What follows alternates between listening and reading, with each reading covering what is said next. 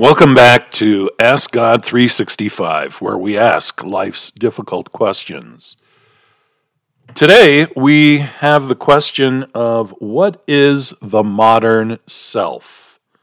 What is the modern self? Let's dive in and start with a series of questions that were penned by the Christian author Carl Trueman, PhD, from his book Strange New World. Am I to be understood primarily in terms of my obligations toward and dependence upon others? Does education consist in training me in the demands and expectations of the wider culture and forming me, shaping me into that which will serve the community at large? Is growing up a process by which I learn to control my feelings, to act my restraint, and sacrifice my desires to those of the community around me? And the last three, am I to understand myself as born free and able to create my own identity? Does education consist in enabling me to express outwardly that which I feel inwardly? Is growing up a process not of learning restraint, but rather of capitalizing on opportunities to perform?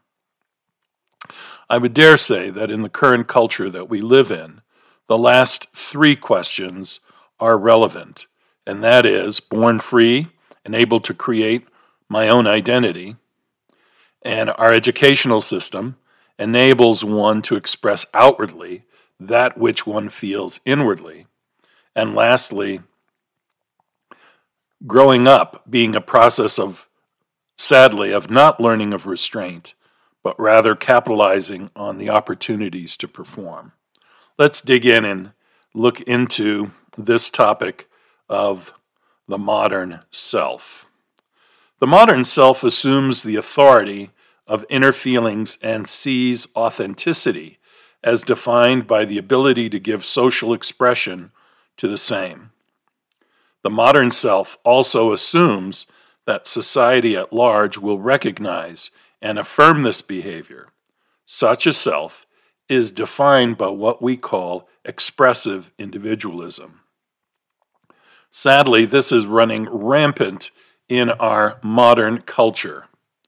Expressive individualism holds that each person has a unique core of feeling and intuition that should unfold or be expressed if individuality is to be realized. Charles Taylor, the Canadian philosopher, states that expressive individualism can also be seen as the culture of authenticity.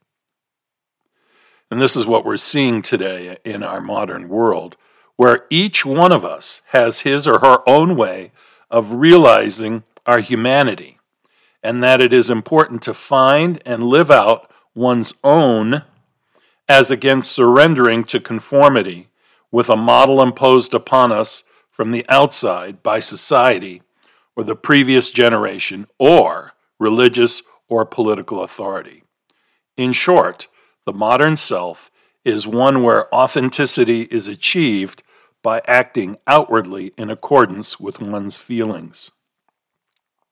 Many of us are indeed particularly disturbed by the radical changes in society's sexual norms over recent decades, and even more so by the rise of the transgender movement.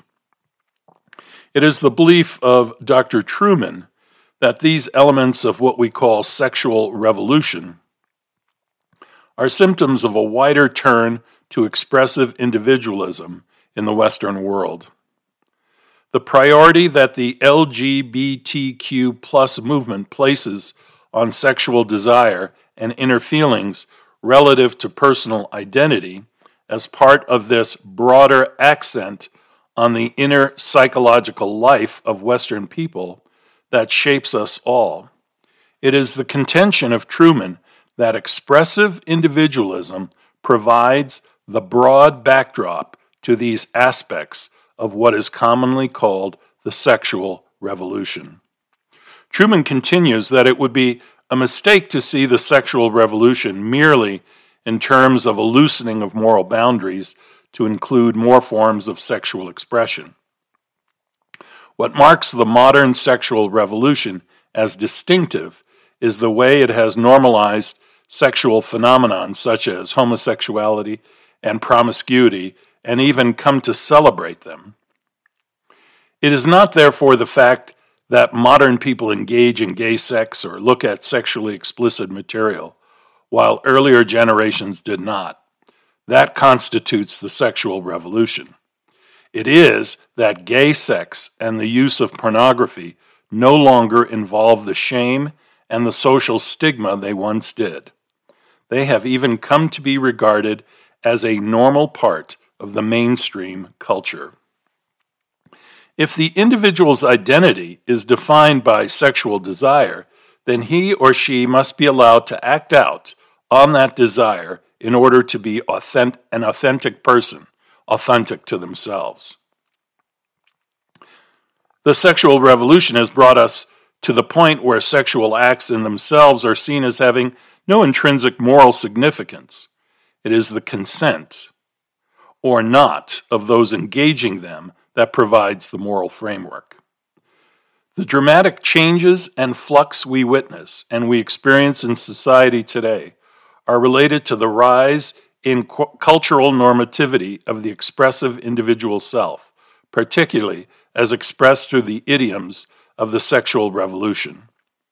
The reasons for this are so deeply embedded in all aspects of our culture, and this means that we are all, to some extent, complicit in what we see happening around us. We all share the same social imaginary through the pill that made it cheap and easy to separate sex from procreation, the rise of no-fault divorce, which reduced marriage to a sentimental bond, and the rhetoric of feminism, which asserted women's control over their own bodies and sexuality, and the internet, which massively expanded the accessibility of pornography. Soap operas, sitcoms, and even commercials present sex as a cost-free pastime. Sadly, the picture is clear. A complex set of factors from philosophy to technology to pop culture shape the way we intuitively think about sex. They shape the way we think about the world in general and our place within it. Older Christians can no longer assume that biblical ethics make sense to younger Christians because the social imaginary in which they operate is so different to the one many of us grew up in. That means we need to work harder at explaining not simply the content, but also the rationale of Christian morality. It is therefore helpful not simply to point to what the Bible teaches in a few texts, but also to show that those texts make sense within the larger picture. This larger picture has both a broad biblical side, where sex is a function of what the Bible teaches about human personhood, and the natural law side, where the sexual and complementarity of men and female bodies is relevant, as is the evidence of damage done to the physical body by certain sexual practices. It is not that nature here offers a decisive argument. It assists us in showing that God's commands make sense and given the world the way the world is. The church needs to respond to this present age by avoiding the temptations of despair and optimism. Christian hope is realistic. It understands that the world is a vale of tears, that things here are not as they should be, and all life does end. This world is not the Christian's home. And so we should not expect to provide us with home comforts. The calling of all Christians is to live faithfully in the time and place that we have been set in. When things in this world go awry, or when we are faced with changes that bring suffering to us or society at large, we must not be in despair. Suffering here and now may at times be terrible, even unbearable, but is never meaningless. It finds meaning in the life, death, resurrection, ascension, and return of the Lord Jesus Christ. The world in which we live seems to be set to be entering a new, chaotic, uncharted, and dark era. But we should not despair. Jesus is in control. God Almighty is sitting on his throne. We need to prepare ourselves. We need to be informed. We need to know what we believe and why we believe it.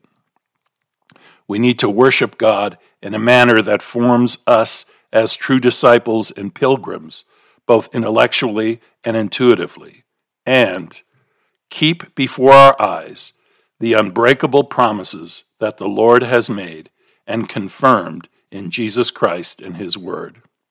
This is not a time for hopeless despair, nor naive optimism. Let us sharpen our identity as the people of God and hunger for the great consummation that awaits at the marriage feast of the Lamb. May the Lord richly bless you, and we will see you again in 1 week. Ask God 365, where we answer life's difficult questions.